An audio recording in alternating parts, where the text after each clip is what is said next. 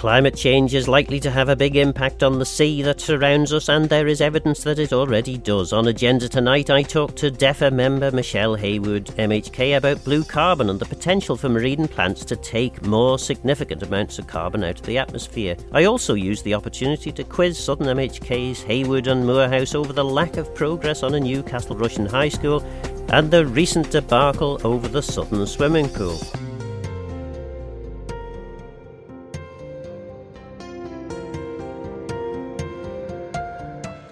Talking to Michelle Haywood, MHK for Rushen, and we're talking about blue carbon.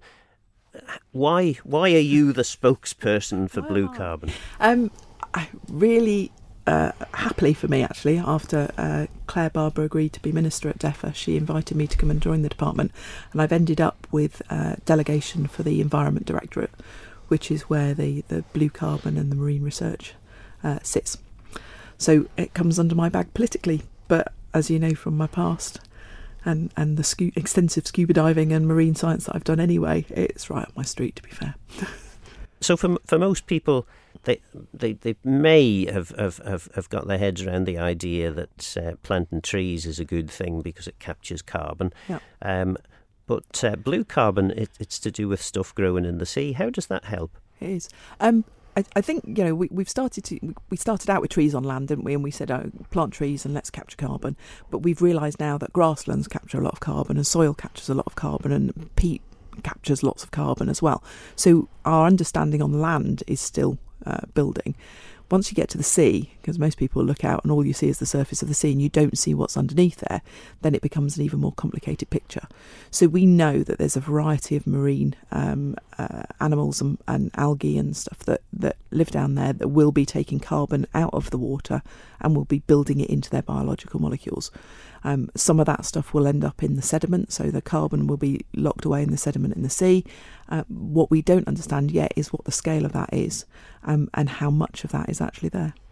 So the study that's been announced, is that primarily to assess what's actually happening at the moment, or is it to look into opportunities for expanding the, kelp forests or whatever it might be, or a mix of both perhaps? Yeah. The initial study is to scope out what we've got there. So we know there are some very important habitats that do sequester an awful lot of carbon.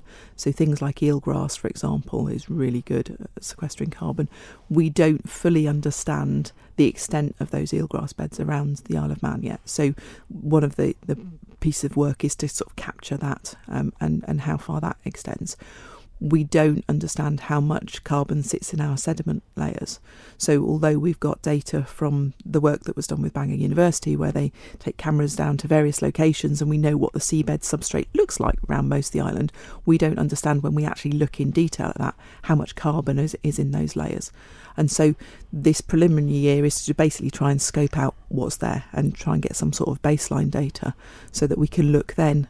The work going forward from that for the next couple of years will be looking at how do we manage that, how do we keep that carbon there that's there already, because we don't need to release any more carbon out into the atmosphere, and then what steps can we take to enhance that carbon if it's possible.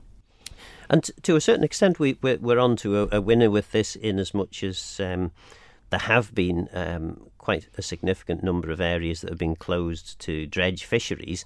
And unfortunately, I don't dive. Maybe I ought to at some point, but so I don't know what sort of an impact that has had. But I imagine by not having the dredge fishery, there's been quite a lot of recovery of plant life on those areas. The Isle of Man's really we're ahead of the game, really, in terms of protecting areas of seabed. You know, we protect a huge proportion of our seabed. And within marine nature reserves, you can allow certain activities. So you could allow the low-impact activities. There's crab and lobster potting goes on and things like that. So that's kind of one aspect where we're already ahead of the game in terms of management, and we've got a very strong fisheries team as well that are constantly looking at what's happening in terms of the gear that's being used, and it's possible that we might suggest that there needs to be a switch in fishing gear to reduce how much carbon gets released from environments. But you're right, we are, in terms of our marine management, we've probably got one of the best structures in place to actually take the best advantage of the carbon that we can capture in the sea. Another of the really positive, certainly in terms of human activity, one of the positives that comes from this, and there are several, are that by protecting certain areas and allowing the plant life to grow, you find that certainly fish can use this as kind of nursery grounds. There's opportunity. The scallops actually land on the weed, and the spat can then develop. So there's quite a lot of potential positives in terms of increasing the amount of fish and shellfish in the seas if we protect areas. There is, and I think one of the massive advantages for the Isle of Man is that we've got Port Erin Closed Area, which was the original closing area of seabed off in order to improve surrounding fisheries. But what we know now is that area hasn't been dredged or touched, and so what's happened there, and I appreciate you're not a diver, I'm not going to offer to take you, it's a bit too deep to be fair. But what you see on the seabed there is you see a huge amount of life that lives on the sea, so things that don't have a land-based equivalent, hydroids and sea pens and the starfish and everything like that. There are lots and lots of life across there. It'd be really interesting to look at the sediment from that area that hasn't been touched at all for over 30 years now, and to compare that with what's been going on outside, because that'll give you an idea of, if you have dredged the seabed, how much of that carbon was released. We know that dredging can cause problems on the seabed. The bycatch and everything is obvious, the stuff that comes on deck, and there's obviously the damage that happens to the seabed as well. But as I say, we're in a really good position because we are protecting so much of our seabed already, and we have excluded those fisheries that were causing big damage inland. When you dive somewhere like Port Erin Closed Area, it's a slightly trippy dive actually, because the scallops down there, we're used to seeing scallops at, sort of the size of your hand, but actually they're about half as big again. They are huge because some of them will be 20 years old. I don't know how long scallops live for. We have a competition every time we have to do survey stuff down there to try and find the biggest scallops that we can, because I'm sure if they're anywhere, they're going to be in that area. So it starts sort of almost changing your perception about what you're seeing. It's a bit Alice in Wonderland type moment, that things don't look the same size as you're expecting. But it's just a signal of how much you could be locking away in the marine environment. And certainly one of my regrets as fishery minister, I didn't have too many, but when I was fishery minister, regrets, I have a few. Well, yeah, but one of the regrets was that we never got a dived scallop fishery, and I know that was something that you were quite interested in yourself. I mean, is that something that potentially could happen? I mean, certainly if the results of this survey come back and say actually there's lots of opportunity and potential for locking up carbon by way of blue carbon, potentially more areas could then be closed, which then allows the potential for more fisheries like dived scallop fisheries. I think there will almost certainly be a move in the future away from really damaging fisheries mechanisms and equipment, and so I think you'll see a shift in the gear, and I think you'll see a shift in procedures as well. I sincerely believe still to this day that dive caught scallops are probably the lowest impact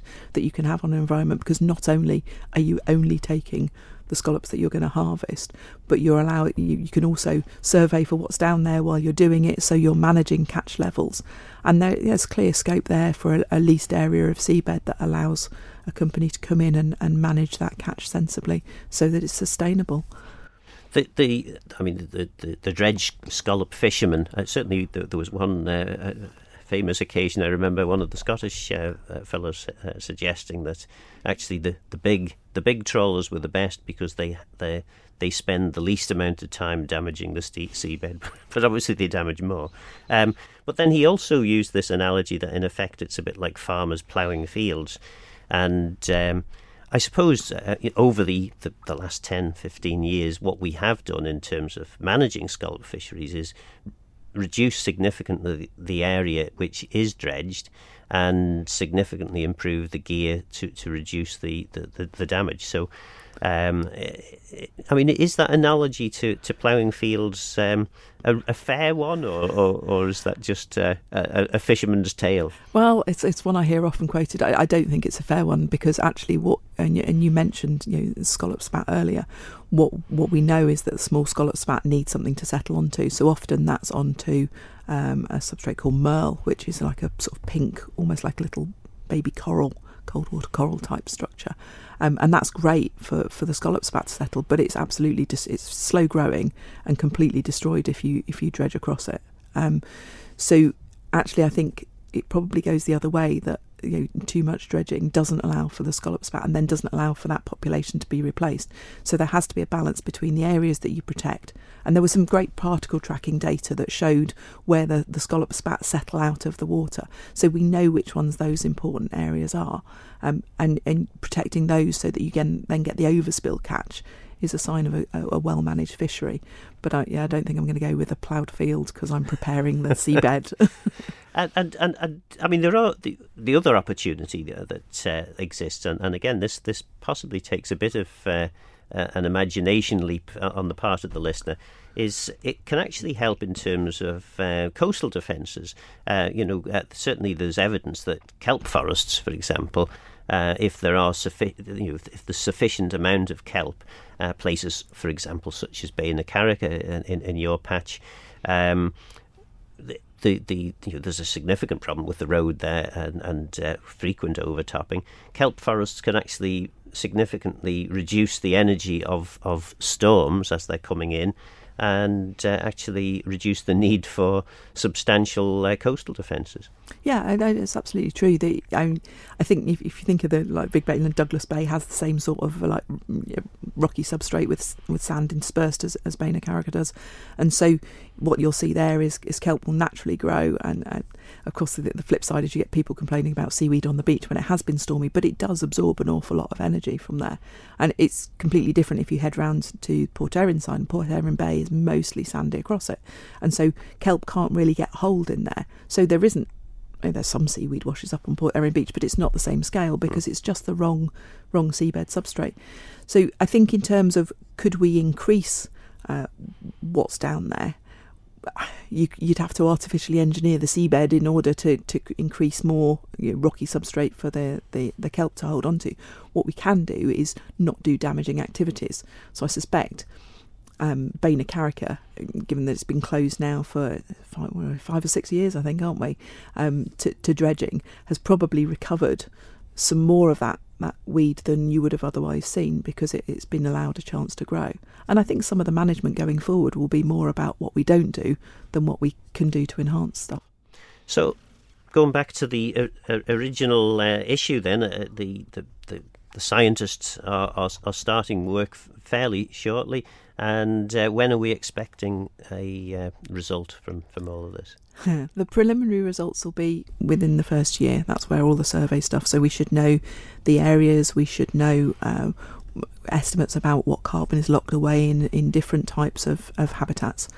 So that will give us a good baseline to start for. And then after that, it's working through how do you manage into the future, and even things that are happening in the marine environment. We started talking about marine spatial planning the other day, but things like whether we're going to have another interconnector for power coming into the island, which way that routes might be affected by what we find, because if it's going to route through a really, really carbon rich environment, there's probably the chance to say, well, actually, let's swerve around that and let's do something less damaging. So it will be important to have that information so that we can make sensible decisions about what activities we're doing in the sea. And it is really important to be able to make informed decisions. So this is going to significantly enhance our understanding of what our seabed has on it. And of course, we've got to remember that, is it something like 87% of our territory is seabed? It's a huge amount of territory, isn't it? I think the thing with scientists, and you'll know this from having been in the department, is they'll ask one question, think of a way of answering that, and then in the meantime they'll have thought of 3 more questions, and so there will always be more science and more answers they want to go and look for, and that's great. It's a in that respect, it's a brilliant department to work in, because you have all these inquiring people who are really passionate about their particular area of expertise. That's going to be, we've been building on the science that started in your time. You can see it now evolving through, and so things like the inshore crab and potting boats are starting to get trackers on them soon. So we'll actually be able to evaluate where those boats are and where that activity is concentrated, which is data we just haven't known up until now. And lobster and crab potting is fairly low impact on the environment. You're only taking catch that's the right size. It's all that's a good news story. But knowing where that activity concentrates, it will allow us to manage those stocks a little better as well. So I think we're gradually chipping away at trying to understand how it all fits together. And are there any regrets when you're sat in a dull Tynwald or House of Keys sitting? Do you ever think, gosh, I wish I was under the sea looking at these fantastic habitats? Well, not till now, because the election was in September and there hasn't been much diving going on, although this weekend's looking fantastic. That's going to get harder as we go through summer. I'm not going to lie. I'm trying still. I've been in twice, I think, this year so far, just because the weather's been rubbish. But we do get some time off, so and I'm going to try and dress it up as maybe I'll do a bit of the science while I'm down there, just like kind of nudge it as a work do rather than actually taking time off. You're listening to MHK for Russian Michelle Hayward. So what's she been doing for the South? As a Southern MHK, there are two big issues that have hit the headlines in, I suppose, the course of the last 2 or 3 months. One is that Castle Rushen seems to have dropped out of the Pink Book in terms of clear commitments, and the other one, of course, is the Southern Swimming Pool. Now, I know you were a member of the pool board for a short time, so you won't have been that surprised at the problems that the pool is facing. No, I think that the problems with the pool funding they're systematic problems that have occurred over years, and the subvention was frozen over 10 years ago. It then didn't pick up again once we got through the VAT crisis at the time. It was never revisited, and it sat there as a declining proportion of the operating costs. The pool board have tried a number of things to try and restructure, to try and change staff over onto modern contracts, to try and change working hours and things. I think there's some sort of legacy stuff of when government moved away from Whitley Council contracts and they moved everyone lock, stock and barrel. Local authorities and local authority boards were left out of that move across. And so you end up with some very expensive staff contracts to maintain. And I'm not saying that staff don't deserve the rights that are written in their contracts, but it does cost an awful lot of money for some of those positions. So that's been hampering the pool. The lack of subvention increase has been hampering them, and it's an ageing pool structure, and so it does cost more. It's not well insulated. You obviously have to heat the water. That's heated by gas. That was all a really bad news story. It was before, but the infrastructure is just getting tired and old. The extractor fans only work for so long. It's a fairly harsh environment for them in the damp there. So the pool is an expensive pool relative to, say, the newer pools up in Ramsey. And I think in my time on the board and then running forward, all you're doing is firefighting.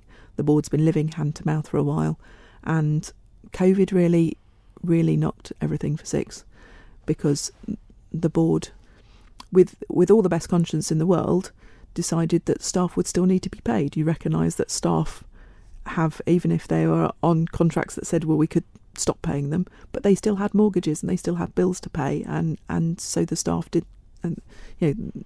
get their pay during that time, and the board did the morally right thing. But when you've got reduced income, that's added to the financial problems down there. But it does appear that the pool, at least the financial future of the pool, is secure till for the next 12 months. Yeah. So that's a positive. Oh, that's definitely a positive. It was what the pool board had been working on, a survival plan, and they'd asked for a year's support, basically, to see if they could turn things round, restructure how the staffing works, and try and get things back on an even keel. But I think that the overall problem is that most of that support from the subvention was stopped. And if you go back to the initial pool creation, the central government was going to pick up 75% of the running cost of the pool, and that's declined to about 52%, I think. So that decline basically has undermined their ability to do anything. And you know what it's like with maintenance. If you don't keep up with it, it comes back to bite you later on, and it's more expensive to solve the problem when something fails. And so that's what that pool is facing. During the election campaign, the former education minister was pretty adamant that the plans for Castle Rushen were almost ready to go, and things were going to happen. And then, 3 or 4 months after the election, budget comes out. Castle Rushen, which had been a clear commitment, no longer there as a clear commitment in the budget. Have you been asleep on the job? What's happened? Because the school was almost ready to be built. I think actually we came in knowing that's the commitments that have been made, and that the school was ready. The playing fields have already been started. The underground heating is all in there. The ground source heating is all there, ready to go. The ground's settling. It'll be playable in a year's time. So that was the first phase, and then we all expected the next phase was that the current playing fields would start having building works on them. I think we were all stunned that it's just disappeared off the agenda, as it seems, as far as Treasury and DSE are concerned. The building itself is in very poor condition, but the layout of the school is poor. It doesn't help the staff in the running and the management of school. Even moving around the corridors can be difficult between lessons, and it's just not a safe environment for our children to be in. So we are all very, very deeply concerned that it seems to just being kicked down the road now. And, presumably, a lot of talking has been going on behind the scenes since the budget. Are commitments now being sought that this is going to get pushed back into the budget for next year? We are repeatedly asking the questions. I'm sure you've listened to the Keys recently. The group known as the Beautiful South seem to dominate the question paper, and Castle Rushen is one that comes up on a regular basis. I think the nice thing is that there's a really good working relationship between all the southern MHKs and some of our MLCs that are based down there as well.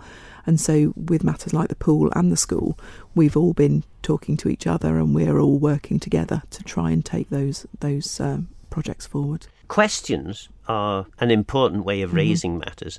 But a lot of to actually achieve things, you've got to be talking to people. You've got to be having the meetings and, I suppose, issuing the political threats. Yes. So presumably all that is happening. That's too. happening. Yeah.